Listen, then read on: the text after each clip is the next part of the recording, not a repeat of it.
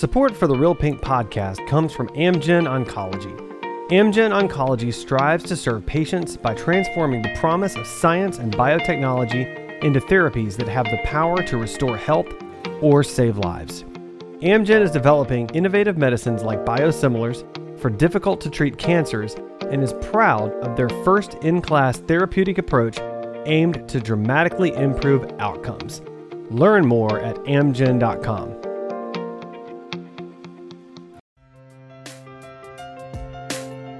From Susan G. Komen, this is Real Pink, a podcast exploring real stories, struggles, and triumphs related to breast cancer. We're taking the conversation from the doctor's office to your living room. About 4% of all breast cancers diagnosed in the U.S. occur in women under 40. Our guest today was only 25 years old when she was diagnosed with breast cancer. She was newly married, and life had not yet really begun for her and her husband. Yet immediately they found themselves dealing with issues of treatment, recovery, and survivorship as top priorities.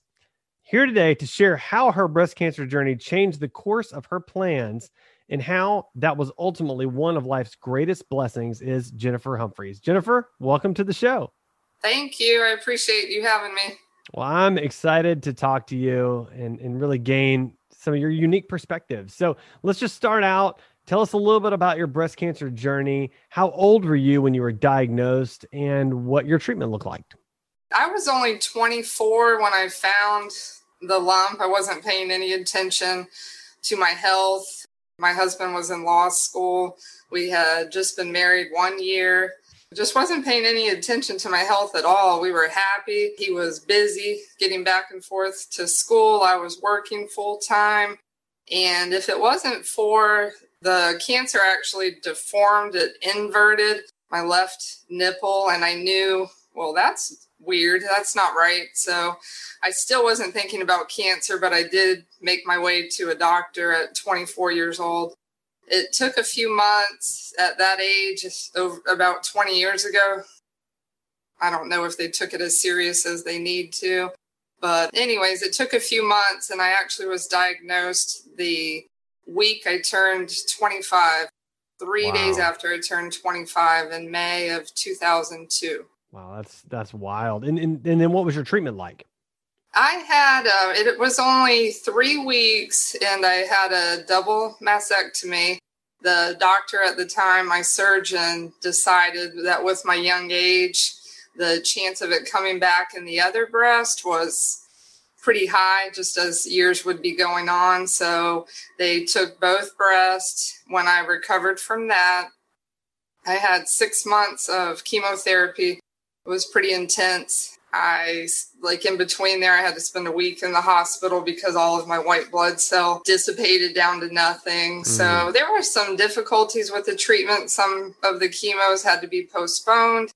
But anyways, I ultimately got through it and was positive that we were done. I had reconstruction as well. About a year and a half after I was positive I was finished with treatment and life was moving on, lymph node in my neck on the left side that was swollen and just really hard. And I was surrounded with teachers that were saying, you know, you're with first and second graders all day and it's going to just be a virus. We're all sick all the time and don't worry about it. But anyways, it didn't go down. I don't remember the exact time frame, but I go back to the doctor.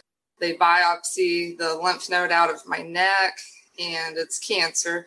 So I had the recurrence when I was 27 years old, and that treatment was, a PET scan showed cancer in my neck, my underarm, and my ovaries. They sent me to another oncologist who was a surgeon as well.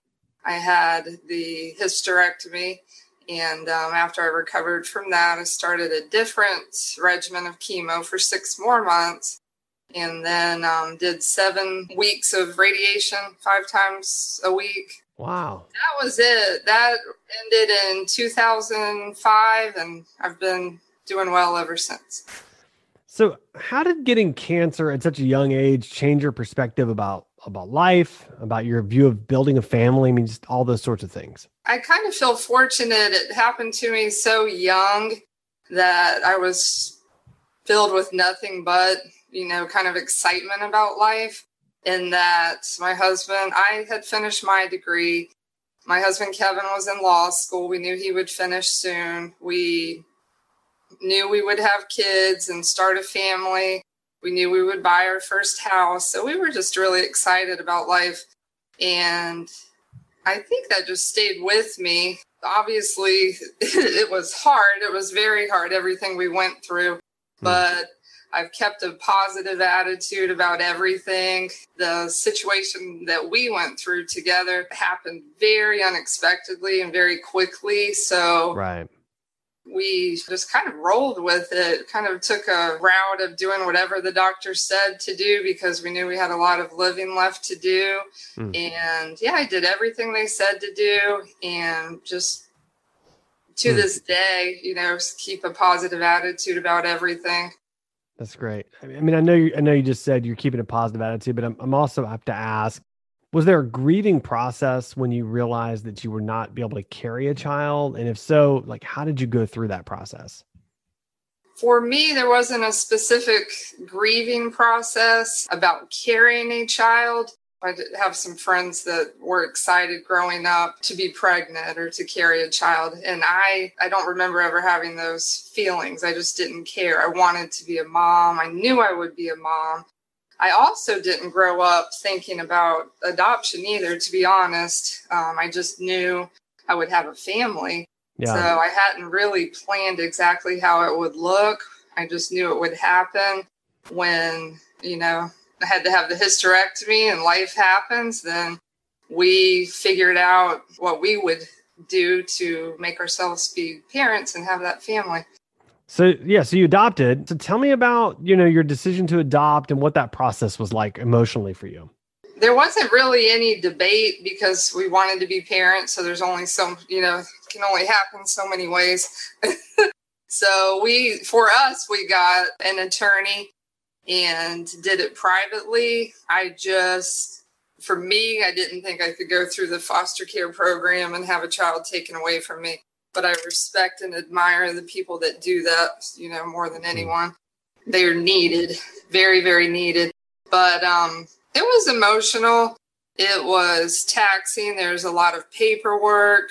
You just kind of have to go through the motions, do the paperwork, not give up, not get, upset about how much it is while you're working full time. The costs are high. For us, they were.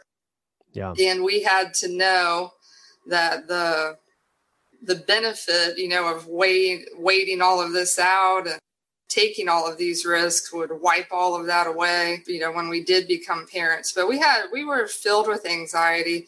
I actually worked with and went to appointments for my oldest son's biological mom. It was awkward, but I did it. It was her desire. And, you have to pay all of this money and you just pray that she's going to follow through with what she says she's going to do. And I just stayed hopeful, and it's all you can do. We kept doing everything until we were approved. They come into your home, they inspect your home, they inspect every little thing you can dream of. And I know now, kind of silly, they're not looking at dust on your shelves, because I cleaned top to bottom, getting rid of stuff. I want to show them, whoever's coming, the social worker, that I have this perfect house. And with age, I understand better that that's not really what they were looking for. Yeah. Well, I love that you chose that path. I don't think I've ever shared it on the show before, but my wife and I are adoptive parents. We've adopted internationally and are actually in the process of adopting internationally again, which COVID has put a hold on, but that's another story for another day. Right. But that's wonderful. Adoption's a beautiful thing. Yeah, it really is. It's a beautiful thing. So I understand, related to adoption, that your story has impacted friends that have not had cancer, but were actually unable to carry babies. Can you tell me a little bit more about that? I love these stories. One of my very best friends, in 2006, when my son was born, we lived in a different neighborhood, my oldest son. And a neighbor across the street, her and her husband are from a country in South America.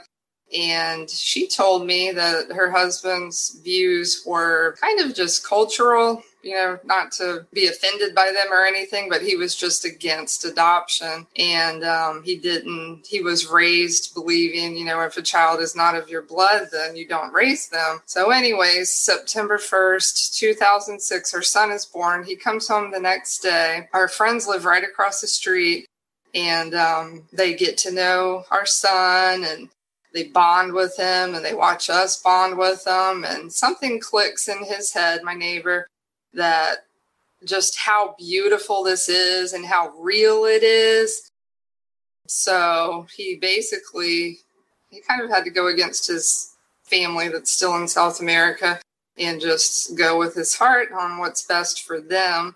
And they went a different route than us, but they adopted from birth, and their son, I think he's 8 years old today. So when she tells me, she's very active in her church, that she uses this story of watching our, adoption story turn into her adoption story after it opened her husband's heart.